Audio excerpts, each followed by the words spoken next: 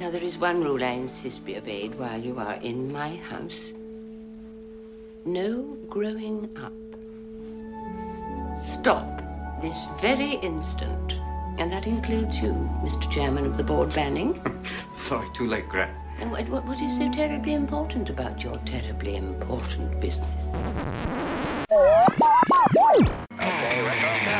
Let's go.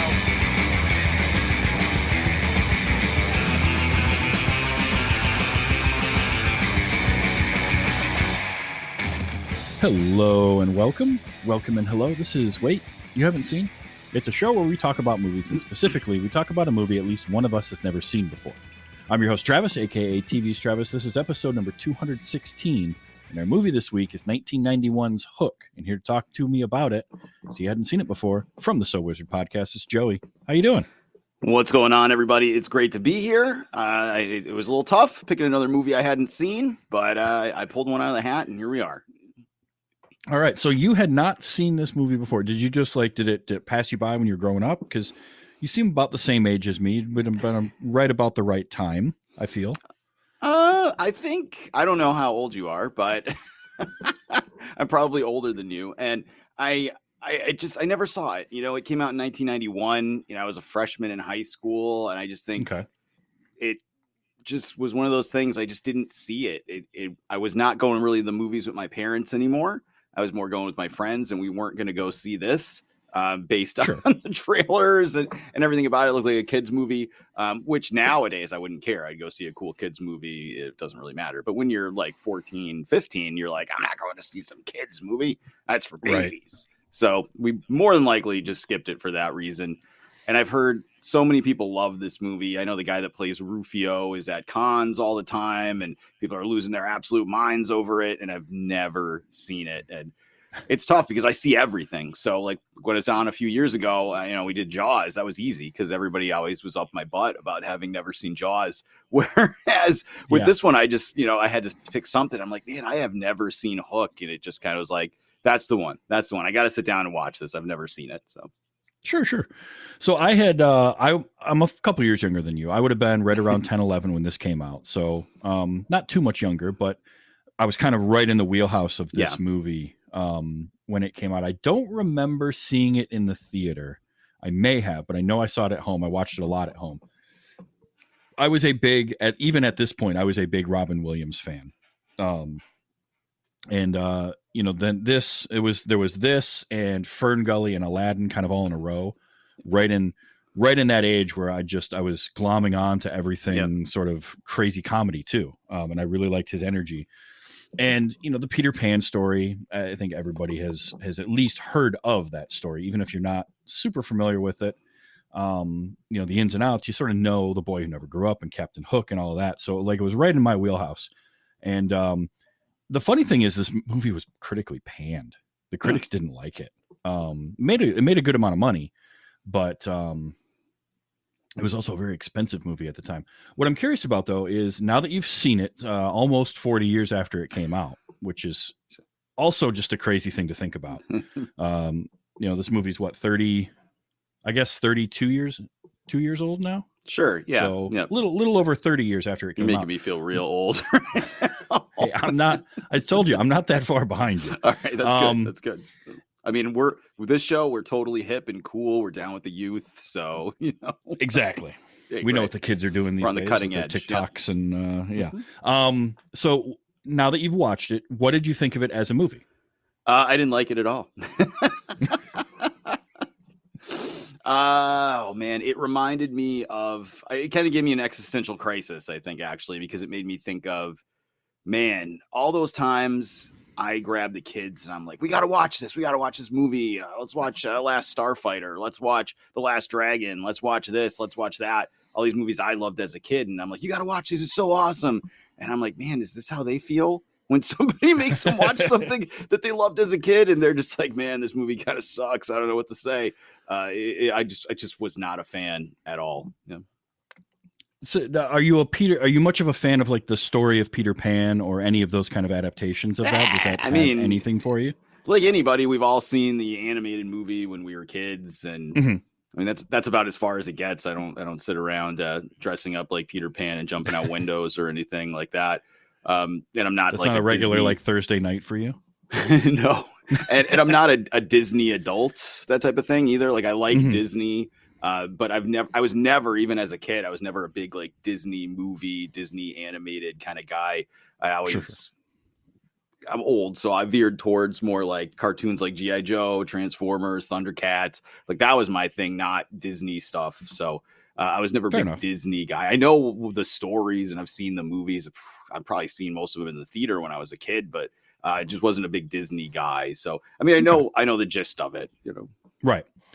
And this was a TriStar picture. So the story of this getting made, Pictures. Yeah. There's a name that you don't hear very much anymore. You see that horse come running around the corner and you're just like, here we go. It's an interesting story of how this got started, because Spielberg initially wanted to do a Peter Pan movie in like the early 80s. Kind of off the heels of Temple of Doom, in part because he had done E.T. and he had done Close Encounters and Jaws, and there was and then when he did something off of Temple of Doom, that one of the criticisms of that was it had lost some of that kind of childlike wonderment to some of his work. And which is weird to me because I remember watching Temple of Doom as a kid and I thought it was awesome. So, I guess there was backlash, which is weird to think of backlash in like the early 80s, which would have been like newspaper articles 3 weeks after the movie came out. But right. Like I always remember as a kid, I thought it was awesome. So I never understood when people are like, oh, this is terrible. This isn't a good movie for kids. I'm like, well, this movie rules. Sure. I mean, in some ways, if you showed this to somebody and told them that the critics panned it, that it was like a below 30%, I think, aggregate Rotten Tomatoes in terms of like positive and negative, I don't know that somebody would necessarily believe that, because there's nothing, I wouldn't call anything in this like, oh, this is a terrible movie, nobody's going to like it. You not liking is completely different. That's it just didn't connect with you kind of thing, but like it feels like a pretty well-made movie. Yeah, it's not, I don't dislike it because it's bad. This isn't like I'm saying this is like The Room or like something like that. It's just it didn't work for me. Like that completely different level of dislike. But it was one of those things. Spielberg really connected with Peter Pan as a kid. It was a story that his mom would read to him when he was a young kid, and so he wanted to make this movie. And then he got kind of caught up. He had his first son. And sort of gave up on that idea for a little while, and he went away from it. And he started working on, that's when he started doing things like The Color Purple and some of his mid 80s things. And meanwhile, as that was going on, a screenwriter started writing his own sequel to Peter Pan. And through a confluence of things, it ended up that that sequel became Hook, The Return of the Captain. And they started moving forward with that. And it's funny you mentioned The Last Starfighter, because Nick Castle, the director of The Last Starfighter, was directing this movie. It had gotten to the point where they were doing that, and he ended up, the story goes that the studio wanted Spielberg. Spielberg wanted nothing to do, apparently, with like removing a director from a project. But the producer was like, well, it's too late. We already did it. He was having creative differences with Robin Williams and Dustin Hoffman. So you're in. So we almost had Nick Castle directing this movie, which is interesting to me. I'm kind of curious what Michael Myers would have done directing this. But they bring in Steven Spielberg. This also led to his fallout of his friendship with Michael Jackson. Because apparently the rumors were that Michael Jackson was going to play Peter Pan for a long time in the Spielberg movie. I don't know that there was any real like truth to that, but those were rumors that were going on. This is the 80s, so this is pre-internet. So rumors can spread in a very different way back then, right? Because you have even less to substantiate a rumor in the 80s. It's just, could you imagine this movie at a party? Though? Could you imagine this movie with Michael Jackson in the main role? No, I really can't. Actually, might be a classic for a different reason at that point.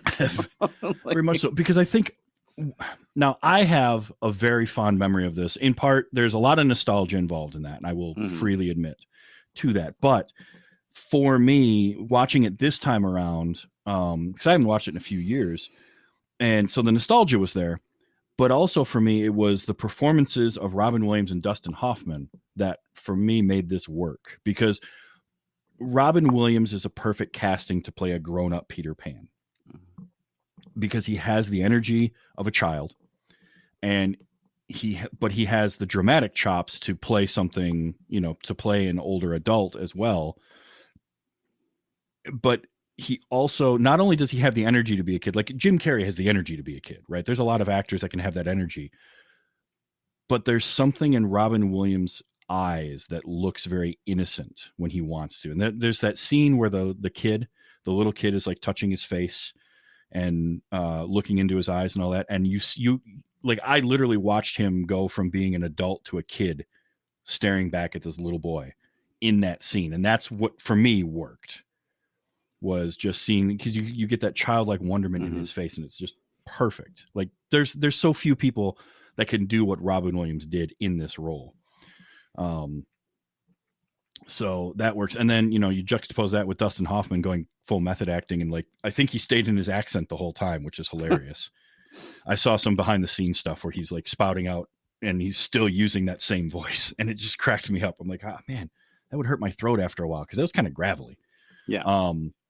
But I just feel like there's a lot of whimsy and wonder in this movie, and then the sets they built were nuts. Like the fact that it's all shot on sound stages, and the ship that they built, because they built a Jolly Roger that was almost full size, like just crazy big. So, and then you see Dustin Hoffman, who, he's the title character of this Hook, even though he's not in it nearly as much as Peter. The story's really about Peter. But what I also liked about this, and I remember thinking this even kind of in my younger days, not so much when I first saw it, because when I'm 10, 11, 12, I'm just like, oh, it's a fun movie. But as I got older, I thought, well, that's kind of cool to think of. I'm always fascinated with stories that expand on a known story and go give you some more. And in this case, it's, well, Peter Pan grew up and he became a dad himself, and what sort of happened there. Like, it's kind of neat to follow that thread and see what that was. And seeing him become basically the complete opposite of who Peter Pan was when he became an adult. Peter Banning is he's not a great dad. He's a workaholic, and he's not Peter Pan in any way, shape, or form. Right. Which is, to me, interesting in a story sense, as long as you can tell something that grabs your attention. And I think taking his kids and making that the tension of now he has to go and rescue his kids from Captain Hook, who in this world, this Captain Hook is not afraid to kill children either. Yeah. Which, that was one of the things I'd forgotten how rough this movie could get. Like, this was for, it's PG-13, and it's very PG-13 because it goes places that you don't expect a movie about Peter Pan really to go. Yeah. Well, I mean, it was written-ish mostly in the 80s. So in the 80s, they didn't have issues putting kids, for the most part, in danger and stuff. I mean, I think as we got older, as movies went on and they got more kids movies, became kiddie movies for the most part. You don't see anything like Monster Squad or Goonies or even this nowadays, where kids are in legitimate danger. Yeah, and movies that are not afraid to scare kids either, like the Boo box that they put that pirate in the beginning. That's terrifying. Yeah, they locked that pirate in a box and threw some scorpions in with them. Yeah. Which, by the way, so I don't know if that pirate looked at all familiar to you or not, but there were some good cameos in this movie, and that's one of the better ones. Who was that? That pirate was played by Glenn Close. And I took note of some of these cameos, because obviously Robin Williams, Dustin Hoffman, Glenn Close is one of the pirates. David Crosby is a pirate. Yes, I noticed that. That was great. Did you notice Jimmy Buffett? Jimmy Buffett. I did notice Jimmy Buffett, and I read afterwards that George Lucas was in there somewhere too. So George Lucas and Carrie Fisher are when Tinkerbell takes Peter, wraps him up in the sheet, and like flies him to Neverland. And they go over that bridge, and there's just fairy dust falling off of it. And then that couple that's standing on the bridge starts to float. That was George Lucas and Carrie Fisher. Oh, now you're going to make me go back and watch the movie again. And you can't tell. Like, it's blink and you miss it. But part of why Carrie Fisher was there was also because she did some uncredited rewrites on the script. She did Of some, course, which she yep. did a lot at that time. Yeah. And she was punching up the dialogue for Tinkerbell. Played by Julia Roberts, who famously almost got fired from the movie because her marriage to Kiefer Sutherland, her engagement got called off, and she like disappeared to Ireland while they were filming. It's like, good I Lord. forgot she was ever even engaged to Kiefer Sutherland. Ugh, I Right? hate Julia Roberts so much. So that was like that was already I was a check mark against the movie right there. She got a Razzie nomination for this movie. I don't think she was I that didn't- bad, but yeah. I I'm don't not a think she Julia was that Roberts bad guy, either. but yeah. And Julia Roberts is one of those actors that you either love or hate. Like, I don't know anybody that's sort of lukewarm on her. They either think she's amazing or like you just can't stand her. I used to not like Julia Roberts at all. And I watched Pretty Woman for the first time sometime in the last year. They all blur together anymore. I was really surprised with how much I liked her in that movie. And I have no reason to have liked her in that movie. So it was one of those where I'm like, I'm kind of coming around on her not being awful. She wasn't great in this movie, but Yeah. I didn't think she was Razzie worthy at all. Definitely not Razzie worthy. I just have never been a Julia Roberts fan. To me, it's because when her movies were coming out, I was like at a certain age where like my mom and my sister would rent them, and then it would be like, damn, like whatever we were gonna rent for movies, like they picked a movie that I'm not interested in, and it always seemed to involve Julia Roberts. So it's like, Pretty Woman, I don't want to watch that, or Sleeping with the Enemy, I'm all set, you know. So I just had a bad taste in my mouth from Julia Roberts. It's just carried on for the rest of my life. I was the same way for a long time. I didn't care about Pretty Woman. I didn't care about any of the rom-coms. None of that was to me interesting. But I will say Pretty Woman a lot better than I thought it was. Like I enjoyed that way. Maybe I'm just getting to be a softie and like everything now. I don't know, but I was surprised at how much I enjoyed that. I'm going to take your word for it. I'm not going to revisit it. So fair. That's fair. Yeah. But yeah, those were some fun little cameos in there. I thought were great. The David Crosby one, I completely forgot he was in this whatsoever, and he's so noticeable. Right, he's right there. He's right up front at one point in one of the scenes. So yeah, and so I love that. And of course, Bob Hoskins as Smee, and he might be my favorite thing in this entire movie. Is Smee. There's something about like I first of all love Bob Hoskins. Period. Like just full stop.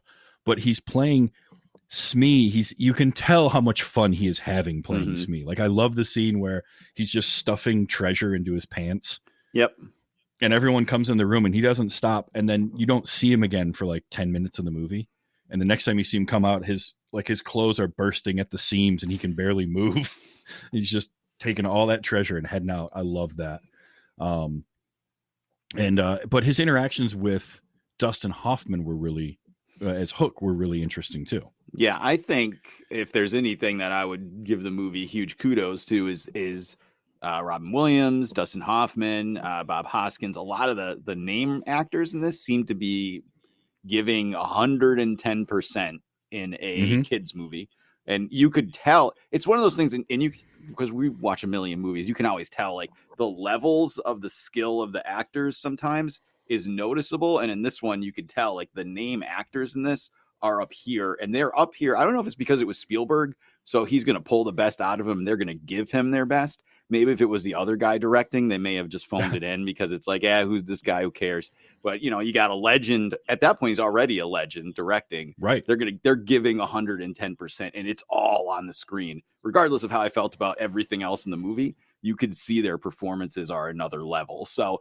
I liked all the name people in this movie, even like old Wendy, like all the people that you recognize in this movie as people that have been in other stuff. They're all top tier in this. So. Okay, so one more cameo, and then I got to talk about Wendy. So another cameo was Phil Collins. Like Phil Collins, the singer. Yeah, he's the police detective that comes to the house. Like I didn't notice that at all either. And that was originally a longer scene they cut down for pacing. He had more dialogue and stuff like that.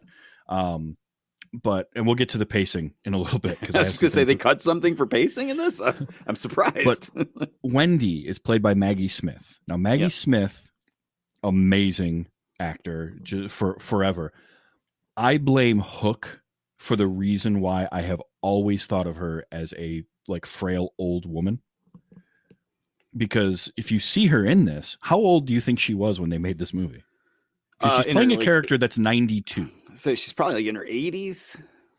She is 56 years old when they made this movie. But I can't, like, I never, outside of, she was in a movie that I love that hardly anybody's ever seen called Murder by Death. Mm-hmm. It's a mid-70s murder mystery in the vein of Clue, the movie. It's a silly, farcical one like that. And she's in that. She's much younger there. And Maggie Smith was absolutely gorgeous. But I only think of her as that character, or then from Hook forward, where I just think of her as this old woman. Because I'm going to be the same way. I only think of her as like an elderly woman. Like she was born, she came out of her mom's lady parts, as like an 80-year-old woman. and that's a hell of a birth, to, but you know, but it's a testament to the makeup that they gave her for this, to age her 40 something years, and it worked. And she looks just like she does when she's actually old. So it was really good. Exactly. That's talk about a mirror into right the off future. the set of Downtown Abbey 2 or something, you know? Yeah. And I loved having her in that role, because again, you're getting the story of like Peter's old. Peter's in his 40s now. He's no longer the kid. She still remembers the Peter Pan character. She's never lost any of that memory. But you know, here's Wendy, who got to go on these grand adventures and then slowly got older and older. But you find out that she just stayed this a wonderful, caring, nurturing person her entire life. And I will admit that, and again, this is probably just me getting older and being a far more emotional person. The scene where Peter is giving the speech at the dinner for her as they're dedicating the wing of that hospital, like that scene's meant to be emotional, and maybe it's just Spielberg is good at that, but I started to choke up when like everybody started standing up and you realized they were all orphans that this woman helped. Yep. And I was just like, oh, damn it, Spielberg. Damn you. You're so good at getting emotion out of me. Plus, I did see Guardians of the Galaxy Volume 3 yesterday, so I'm already a little raw-nerved from that. You're frayed. You're very frayed. I am. It's been rough. But yeah, I loved the performances, like you said, from all the named actors. They were just great. The kids weren't terrible either. No. Which, when you have that many kids in a scene and they're playing Lost Boys, that had to have been utter chaos to try and film. I can't imagine what that was like. But these kids were really good. Led by Dante Basco as Rufio, who, as you said, he goes to a lot of the conventions and all that. I was actually part of a film festival. The only 2 feature-length films in it were the one that we made, my friends and I made in, I guess it would have been our senior year of high school / like right after we graduated, and a movie that Dante Basco was in. Oh, wow. So that was kind of fun to be. We were the only 2 entrants, and I think they ended up not giving a prize for feature-length because of that. But like, that was cool. I got to sit and watch another movie that he had done. I like Rufio a lot. And in fact, this movie, kind of going back to what we were talking about, where movies from like the 80s and 90s, especially the 80s, kids movies were willing to put kids in risk and take chances and scare kids. Yeah. You know, I mentioned this, but way back when I did, what's the Henson movie? Labyrinth? Well, Labyrinth was one, but Dark Crystal. Dark Crystal. Man, I don't know why I couldn't think of that. Like, Henson always thought that it wasn't a bad thing to scare kids. Right. You know, to an extent, you know, as a parent, point, you know, yes. You know, I always was trying to find, when my kids were younger, I always would try to find those type of movies, TV shows and stuff that would challenge them a little bit. I didn't want to scar them for life. But you know, you want to challenge them a little bit. Not everything needs to be Trolls World Tour. So, you know, exactly. But like, Henson was good at that. Don Bluth, I think, really towed that line with stuff like Secret of Nim and sometimes it went American over Tail. it. I think, you know, sure. Was it Land Before Time where their mom dies or something? Yeah, Land Before Time's a little. I'm gonna go jump off a kids. bridge now. Thanks a lot. You know? But there was something about that you're right. It's sort of, we got away from that for quite a while, where it wasn't nobody was taking those risks. Hook does that, and Rufio is the character. He's the one lost boy that we not only see, like, we hear Hook talk about he's killed so many lost boys, and he's talking about killing Peter Pan, but we literally see him stab Rufio in the chest. And I forgot, like, that's rough. That's not easy. And I remember as a kid, that was not an easy scene to watch. And because it happened so quickly, you know, he's got the upper hand. I have a sound clip of him because I use the line all the time where he's got Hook's sword down and he says, "Looky, looky, I got Hooky." And before you can even like cheer for that line, he's getting stabbed in the chest and Rufio's dead. And I was just like, I'm remembering that as I'm watching it this time, like, oh man, it was a little traumatizing when I was a kid.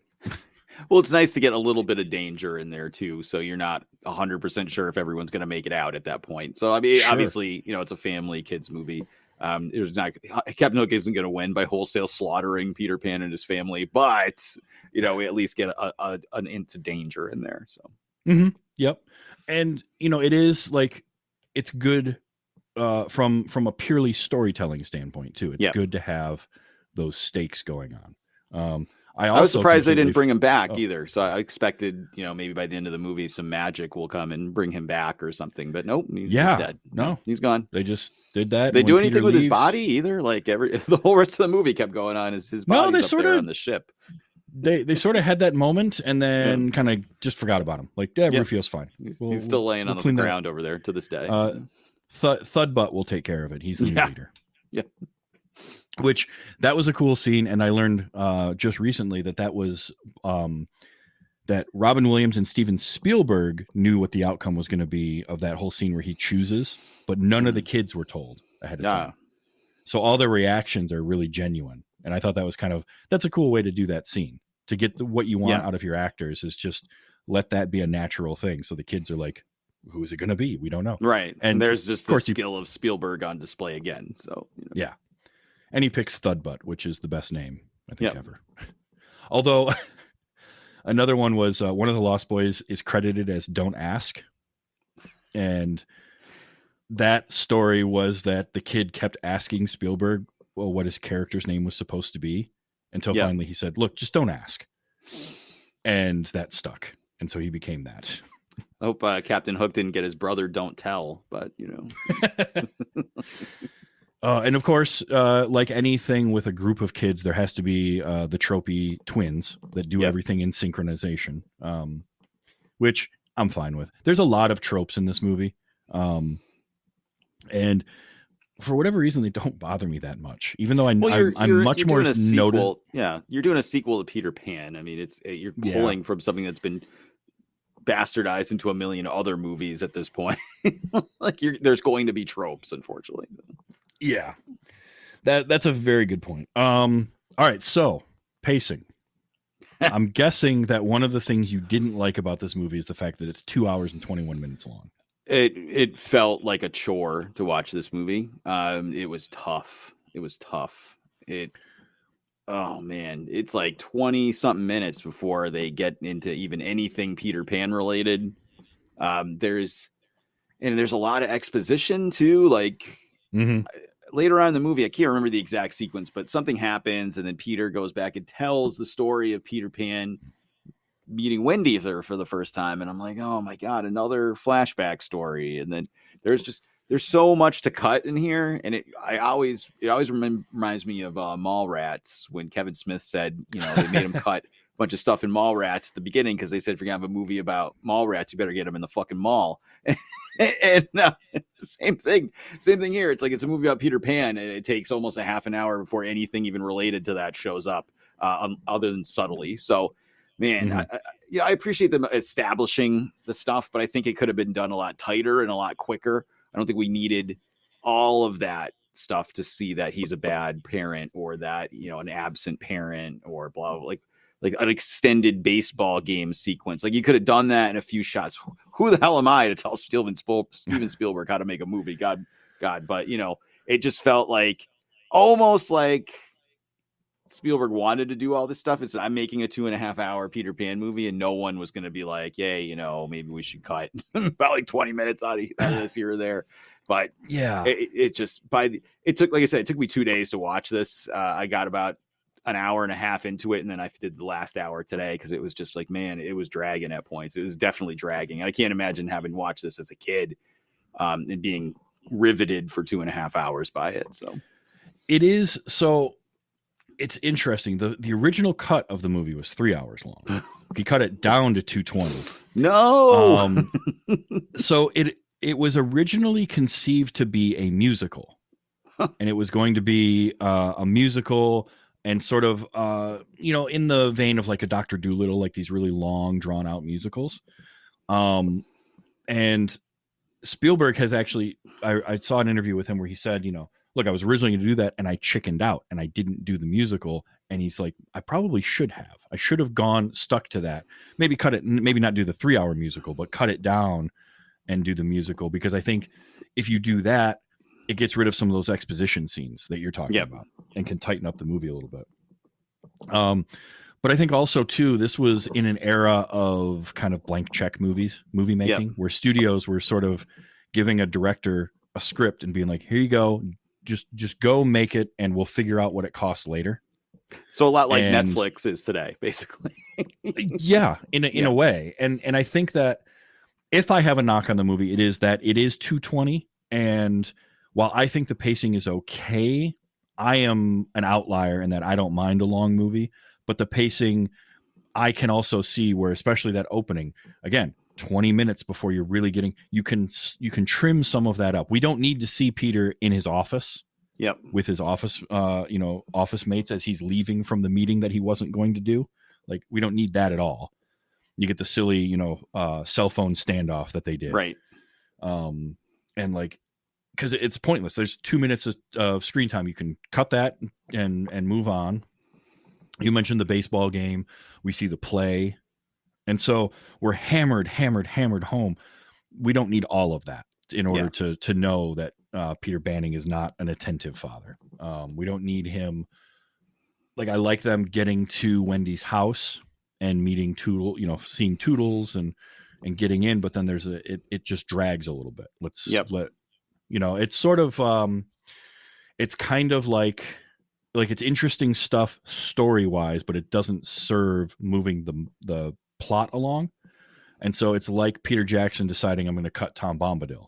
Where he's like, I don't want to cut Tom Bombadil from Lord of the Rings. He's a great character. He's very important, but he stops our movie and doesn't get the ring moving. And that's the story we're telling. So we're going to cut him. And then they, do that kind of, like, those are the types of things that you need to think about doing.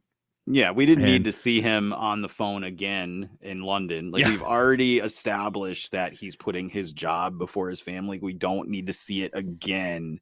I know Spielberg had said that he loves the beginning of the movie, but he feels like he lost it somewhere in the middle. And to me, it's like, oh my God, like, the beginning of the movie is not the good part of the movie. So I'm scared what he didn't like. Some of the middle bits too that got cut were like scenes with Jack and Maggie where and kind of fleshing their characters out more. There was more stuff with Jack and Hook where Hook is kind of turning him into his own son and turning him against Peter. And there's more with Maggie where she's more involved with some of the other pirates and kind of almost being like a Wendy to them, sort of a motherly figure as a young girl to them. That, again, I think those are interesting to think about in terms of if it's a book, if it's a written piece, you want those scenes because that gives those characters depth. But in a movie, they needed to be cut. Yeah. And it's a bummer because it kind of makes Maggie not really much of a character. Yeah. But the story that's being told is about Peter. It's not necessarily about his kids. His kids are characters, but they are more there to help serve Peter's story of like what he is going through in terms of remembering who he was and incorporating that into who he is now, instead of being, the kid and then the adult. The end of it is supposed to be him kind of meshing the two and being a fully realized Peter. and the kids are there to kind of serve that story. So I can see where cutting those was important. But yeah, I agree that the beginning just drags a little. Like, skip all the stuff pre-flight. Yep. Because everything that you did before they get to Wendy's house, they just rehash when they get inside her house. When he yells at the kids again and he's upset about the, like, you can do all of that in dialogue and stuff from Wendy's house and cut all that stuff ahead of the Pan Am flight, and you're fine. And I think, now you're closer to a 2-hour movie. And I do wonder if the movie were an hour 45 to 2 hours, kind of in that range, if it would have connected a little bit better, because it would have maybe grabbed you early. Yeah, no, that's possible too. I mean, it's a big time-wise investment, and then it takes so long to get going. And I think having the hindsight of all these years since it's come out, it's not going to shock me of what it's about.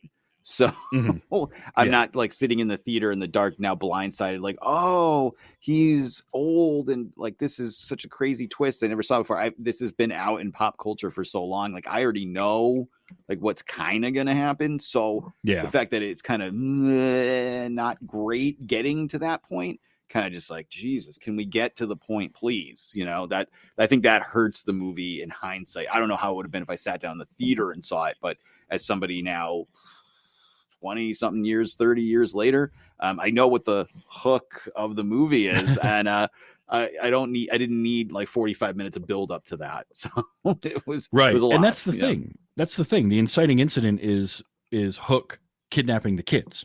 Right. And which was a great sequence, by the way. That was a great sequence. They come home and the really good thing's stuck in the door. Like, that's great. I mean, you do that 15 minutes into the movie, we're talking about a whole nother movie. So. Yeah, exactly. I'm with you on that. Because there again is some of that, like, Spielberg is good at making something that is family friendly but gets dark. Yeah. Because I mean, E.T. can be scary as hell in parts. Yeah. And that scene, they come home and there's that hook mark, that slash going all along the wall and up the stairs, and you got the what's her name, Lila, is sitting there holding her head. She's been hit by something. She's screaming. Like, it's an effective scene, but it took us too long to get there. Yeah. But that's how throughout the whole movie is kind of like that. There's points where you're kind of like, I guess for me watching it, I'm kind of like falling off. Like, I don't know if I can make it through this thing. I'm gonna have to tell Travis, like, we're gonna pick another movie. But and then a Spielbergism will pop up where like he'll pull just a great scene out of his butt somehow in the middle of the movie, and you're like, okay, now I'm back in, and the score is swelling, and you're like, okay, I see what they're going for here, and then it kind of just goes right back into bleh again. So. Yeah, and there's some great stuff in the middle there where Peter, and I think also that middle bit where Peter is going from Banning to Pan, kind of, you could tighten that up a little bit. Yeah, very long. Because you get like him starting to figure it out, and the whole dinner scene is great because he starts that scene off as an adult, and by the end of it, he's using his imagination, and they have the big old food fight. And it makes sense that, he would have a slight relapse where he gets scared because all of a sudden he's using a sword and he doesn't quite grasp that. But then we need to get from that back to like embracing Peter Pan quicker than they did. Yeah. Because the whole scene where he recounts, you're right. I didn't think about it, but you're right in that the whole scene where he goes into the little house that they built and recounts everything with Tinkerbell, it's very long. Yeah. And it is story that we kind of already know. So you can do that, but just shorten it. Right. Make it move a little quicker. Okay. So some alternate casting. And normally I take all this with a grain of salt. Who knows if this is actual truth or not, but it's fun to think about some of these other casting ideas. For Captain Hook, Dustin Hoffman is great. Yeah. I really like, he embodies the character so well. In fact, there was a really great quote I saw with him where he was talking about rehearsing with Bob Hoskins for the scenes with Hook and Smee, and the two of them kind of realizing that the way to play these characters is like a couple of old queens, and that they were almost like a gay couple that had just they spent all their time together, and do that. Like, that's how they would approach doing the scenes, and you can kind of get a little bit of that, and I liked it. I think that serves those characters really well. But here's an interesting alternate casting: David Bowie, rumored to have been thought about for the role of Captain Hook. I don't know about that. I don't know about that one. Yeah, it's a very different Captain Hook at that point. Yeah, I think it has a whole different feel than the movie with Dustin Hoffman has. It's a whole nother feel. I think Dustin Hoffman was absolutely fantastic in this, so it's hard for me to even fathom someone that's different in this role, to be honest with you. As much as I said I didn't like the movie, I think he did a great job in that role. But man, I can't see David Bowie doing this kind of performance. It would be completely different. It would be a completely different spin on what happened. Yeah, well, my wonder is if at the time this was made, if Bowie had, because Bowie, I think when I saw him later on, like especially when you see him as Nikola Tesla in The Prestige, it's great. And I think that he grew into being able to act some of these parts.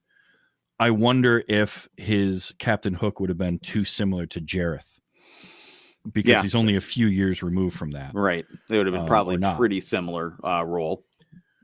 And plus, I also think that Dustin Hoffman brings more of a menace to Hook, whereas I think there would be more whimsy with David Bowie.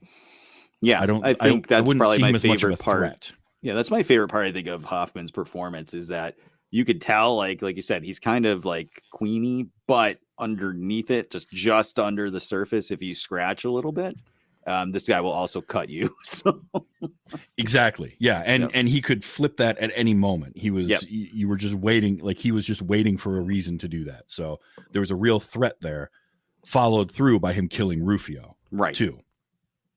And Ace in our chat is even saying like Dustin Hoffman as Hook terrified them as a child, and I agree with that. He's scary. The teeth too. Yep. And which is why it's great at the end when he gets the wig flipped off his head, and we've seen that it's a wig. Like we know as an audience that it's a wig, but then to see the ridiculous hair that he has underneath there, and he's balding, and how unthreatening he looks at that point is a great juxtaposition, because really up until then he's just like, this guy could haunt your nightmares. The other one was and this one's really interesting to me, is Kevin Kline as Peter. Because Kevin Kline has that same ability to have the energy of a young person that I think Robin Williams can bring. What I don't know is if he can have the childlike innocence that Robin Williams gives. And I think because there's so much, like, Robin Williams was such a kind of just a child in his own right. Like, he was very innocent in a lot of ways. That you hear stories about, like, how he would be very nervous and very, like, self-deprecating and very worried that his performance was good or not on sets. And meanwhile, I mean, this guy, he should have had more Oscars and like nominations than he had. I feel like he deserved so much more. And so there was a little bit of that innocence of a child in Robin Williams that I don't know if Kevin Kline has, but at the same time, like there's something about Kevin Kline. Because when I think of Kevin Kline, the first movie role, honestly, that comes to mind for me is Dave.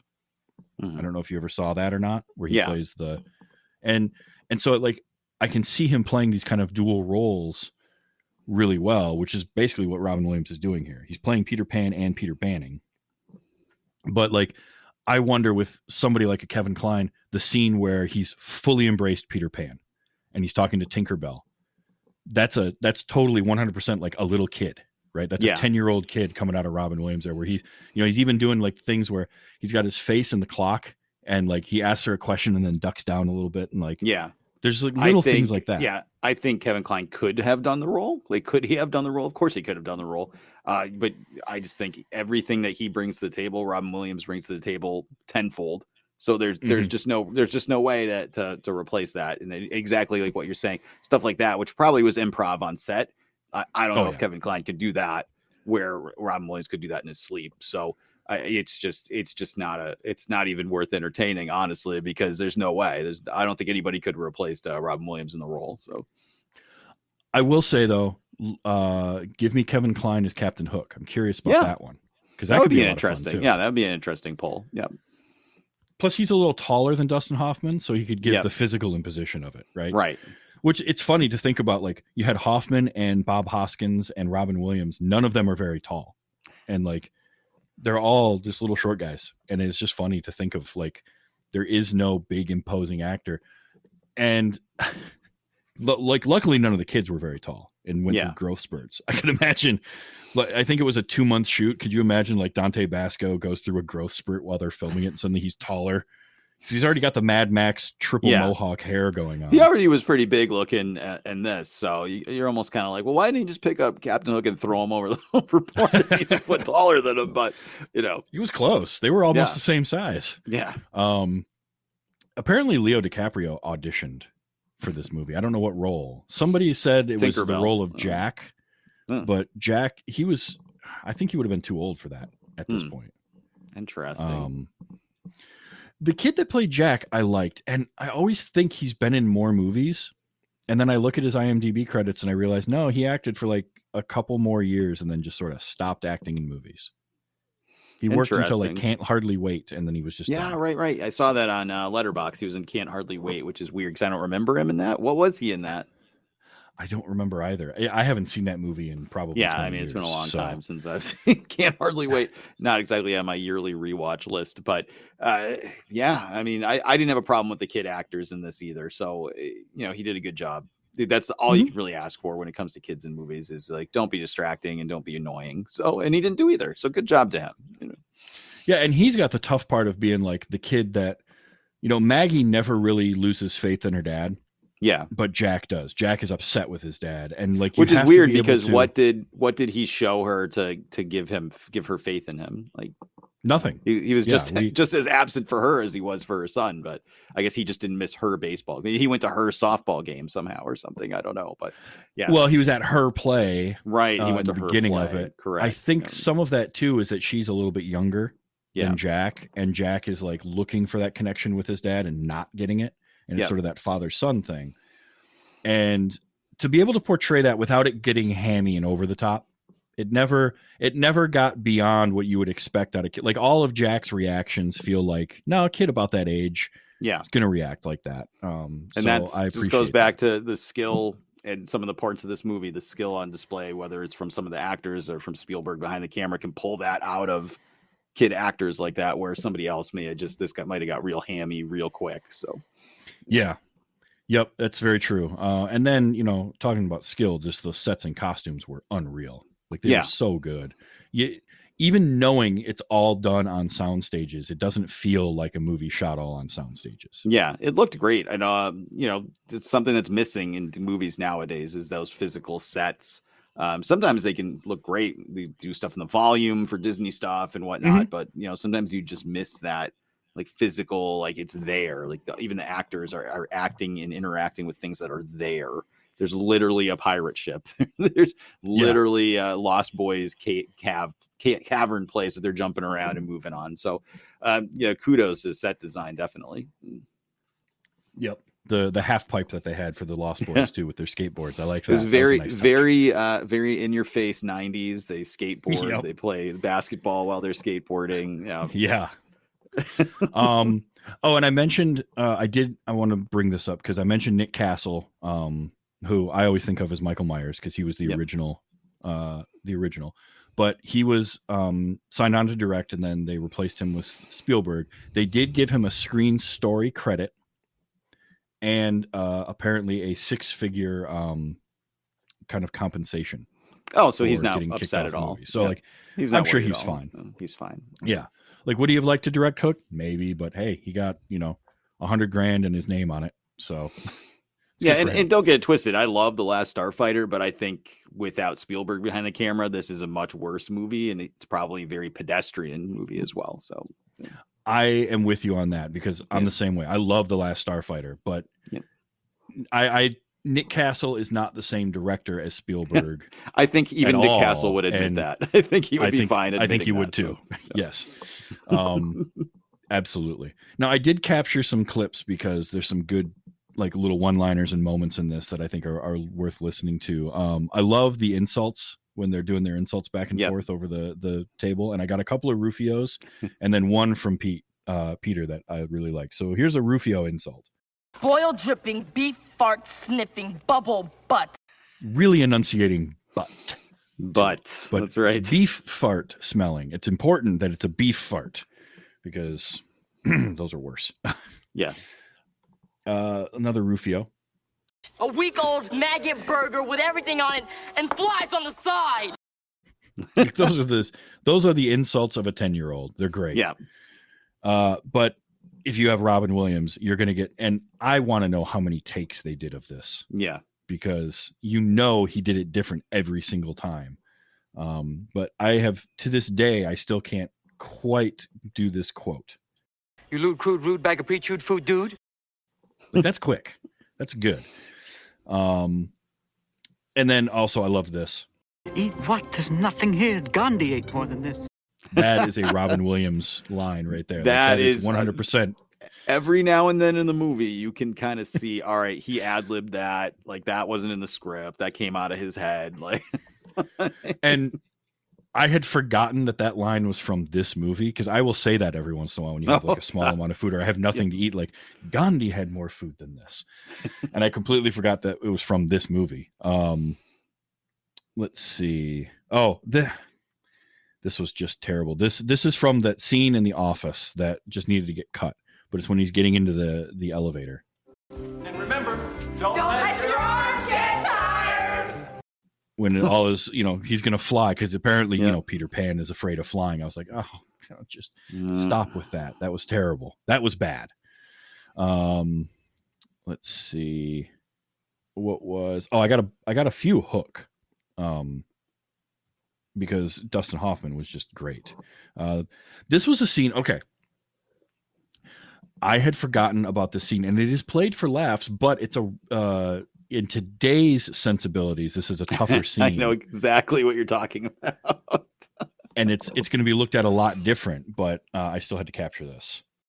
Don't try to stop me this time, Smee. Don't you dare try to stop me this time, Smee. Try to stop me. Smee, you better get up off your ass. Get over here, Smee. That's a very different scene today, and sort of just the way that probably we not look even at, in the movie. That's not even in the movie today. So. No, not at all. Especially a movie that is largely marketed to a younger audience or a family audience. To have a scene where, look, we'll just quickly touch on this. Captain Hook is so at the end of his rope in terms of like he feels there's no great adventures left, that death is the only adventure left for him, that he is telling Smee he's going to kill himself. That I forgot that scene like at all, and it's delivered brilliantly. The timing on it and everything is great, but I was just like, ooh, 2023. That's a very different scene. Yeah, that's a little dark. It's a little dark for a kids movie, but I use good form and bad form all the time from this movie. Like, it's just that's one of those core memories that this movie put in my brain. So it's just bad form. I like that. I just thought that was great, and now I have that as a sound. Hook was not bad with his insults either, because he had this little gem. Not this pitiful, spineless, pasty, bloated codfish I see before me. That's good. That is some. I don't know if that was ad-libbed or if that was written, but I liked it a lot. Yep. I like when they're watching the baseball game, which again, like, I get where they're going for in that scene in the middle of the movie with the baseball game on the ship, which long. But it does go on for a long time. But it did give us this great line after, because teaching a bunch of pirates the game of baseball from scratch. Yep. Is a concept is hilarious to me. The costuming they had too, those uniforms were phenomenal. And of course their team was the Pirates. Of course. Yeah. And I absolutely loved that the guy goes to steal second and the catcher just pulls out a pistol and shoots him. Yes. And it led to Captain Hook saying, Very violent sport, isn't it, baseball? Very violent sport. It's just so good. And I am always one to this here again is how Dustin Hoffman can be very threatening and very scary as Hook. Because this is really going to hurt. Like, that's when he's getting ready to pierce the kid's ear with his hook. Ugh. And then finally, I have to, anytime there's good, like, forced or fake laughs in a movie, I get them. And Hook's laugh. I just liked that. That was some Dustin Hoffman, like, I'm going to have some fun with this. And he did. He had a great time playing that role. You can tell. And looking at behind the scenes footage, you could see a lot of people having a good, fun time on it. It never seemed like it was a tough movie to work on, which I like seeing. And I think that comes out in the final product. It just, I'm with you in that it drags in parts. Yeah. I still love the movie, but again, I got those nostalgic glasses on. Yeah. I can tell. Because I do think if I were to watch this today for the first time, I would have a lot of the same kinds of complaints. It's just the acting is great. The look of it is fantastic. The story is interesting, but it drags in parts. Yeah. You need to tighten that up. It's just the drag. It's just the length of the movie, and it needed to be tightened up a lot. I think that's really the biggest issue I have with it. And like we said, like, there's masterclass performances going on in front and behind the camera. And I think sneakily, this is one of John Williams' best scores for a movie. Oh, so good. And it does, people don't bring it up, and that's probably because he has so much stuff that he's done that's amazing, that this one kind of gets glossed over. But just even listening to it while you're watching the movie, it's fantastic. So, I mean, again, another masterclass by somebody behind the camera in this movie. It's sneakily one of his best works, no doubt. You know? Top to bottom, yes. I think what it doesn't have is it doesn't have that melody, right, that you remember. It doesn't have the theme from Raiders or Jurassic Park, or right. There isn't that Close one Encounters. There isn't that or one Harry thing. Potter, that one song. Yeah. You're like, okay, that's what that's from. But it is good stuff. Oh, it's very good.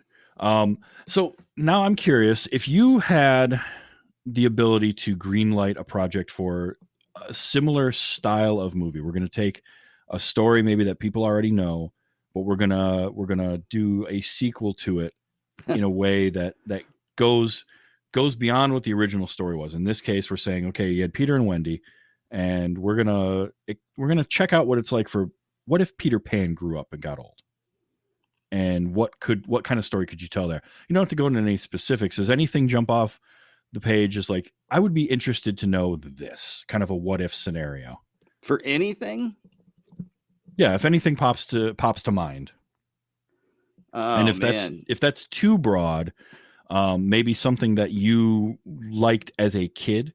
Yep. A story that really drew you in, and just be like, well, what if this happened? You know, what if I don't know, you could look at, like, because one that I'm always interested in is sort of the stuff around the main plot lines in Star Wars. Yeah. Right. Star Wars is such a vast, interesting world that we only get to see this little tiny slice of. And that's, I think, what I really liked about, especially season 1 of The Mandalorian, was that it wasn't involving the Skywalkers. It wasn't involving Jedi. It wasn't involving Sith. It was very much kind of its own little slice of this thing over here. You know, another one is, I'm trying to think of, like, well, Indiana Jones stories in general, because they were very serialized in nature.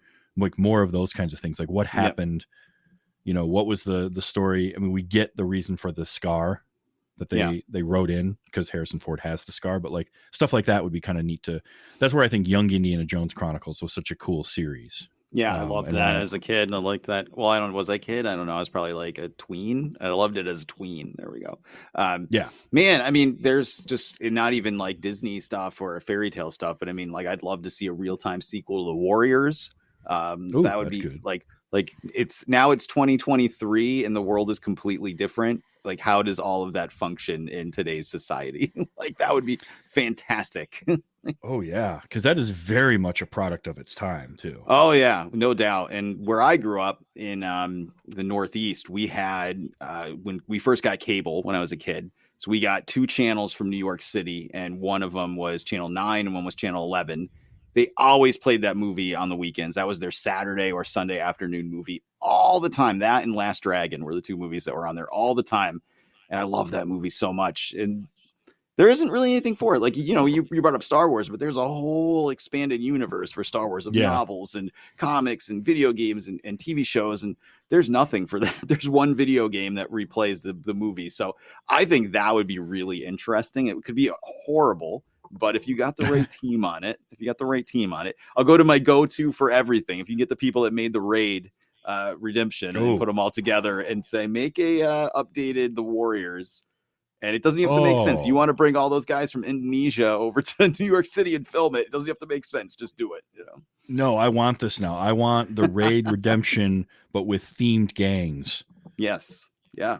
This needs to happen. It does. You brought up Last Dragon, which is great. I want to know the story of the characters in between Sho'nuff and that actor's character from Briscoe County Jr. being like an ancestor of his, and how he went from the Old West to New York and became the Shogun of Harlem. Like, I want that. That would be a fun one to do, because boy, Last Dragon, I got to watch that movie again. It's been too long. What a great movie. Yep.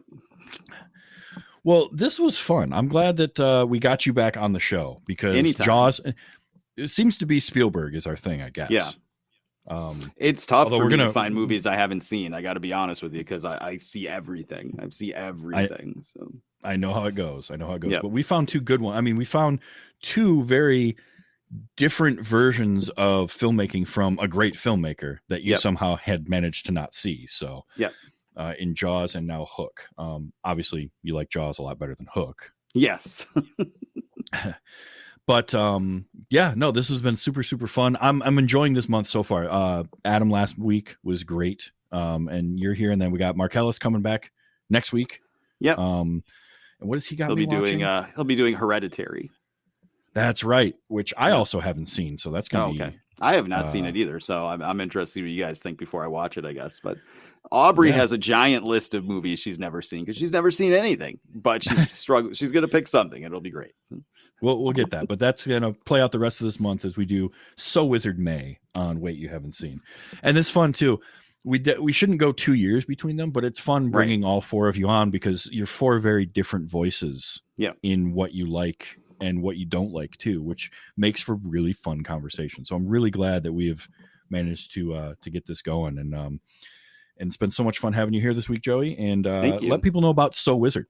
Well, we're a weekly movie review podcast and YouTube channel. So our podcast is there every single week, reviewing new release genre movies. So your horror, sci-fi, action, superhero stuff. And then our YouTube channel is supplemental to that. So that's going to be your unboxings, trailer reactions, interviews, all sorts of stuff. And you can just follow us at SoWizardPodcast.com. Come check us out. Yeah, and I've been on there. You got me to go see Candyman. And then come talk to you about it, which was fun. I enjoyed that a lot more than I thought I would. That was a good movie, actually. It was. For the first 80% of it, yeah. That's right. That's right.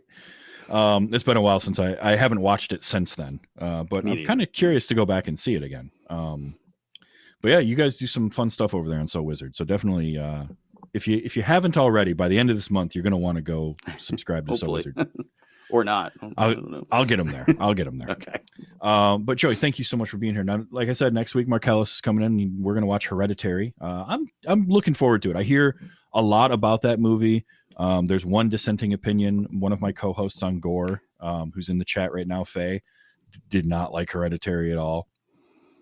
I have a feeling, based on my knowledge of her taste in movies, that I'm probably going to like Hereditary.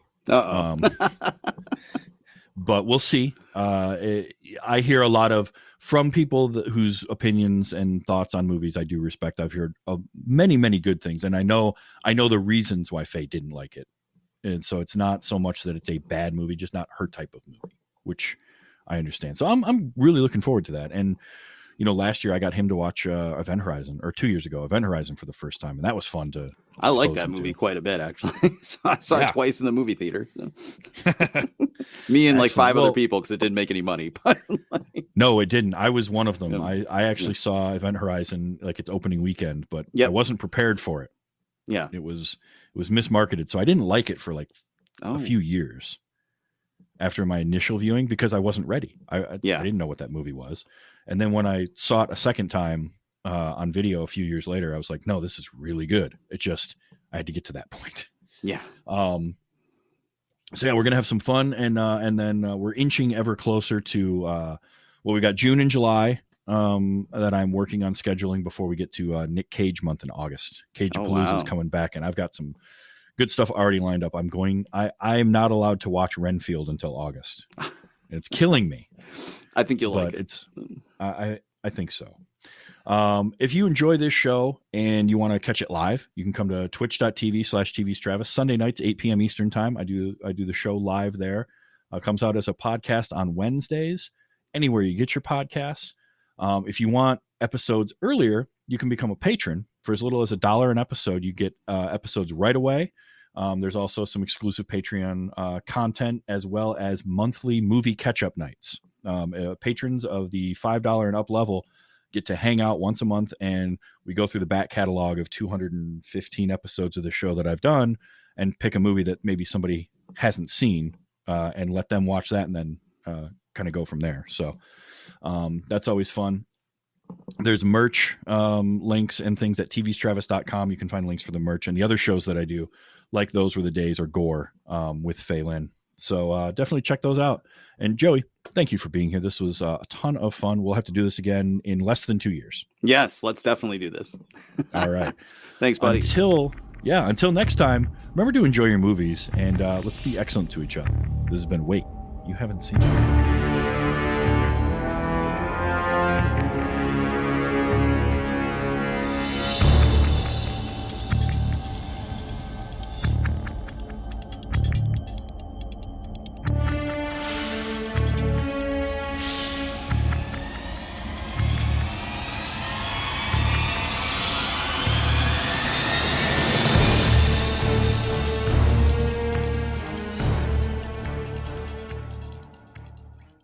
I'm not a pirate. So happens I am a lawyer. Kill the lawyer! Kill the lawyer! I'm not that kind of lawyer. Diamond Club hopes you have enjoyed this program.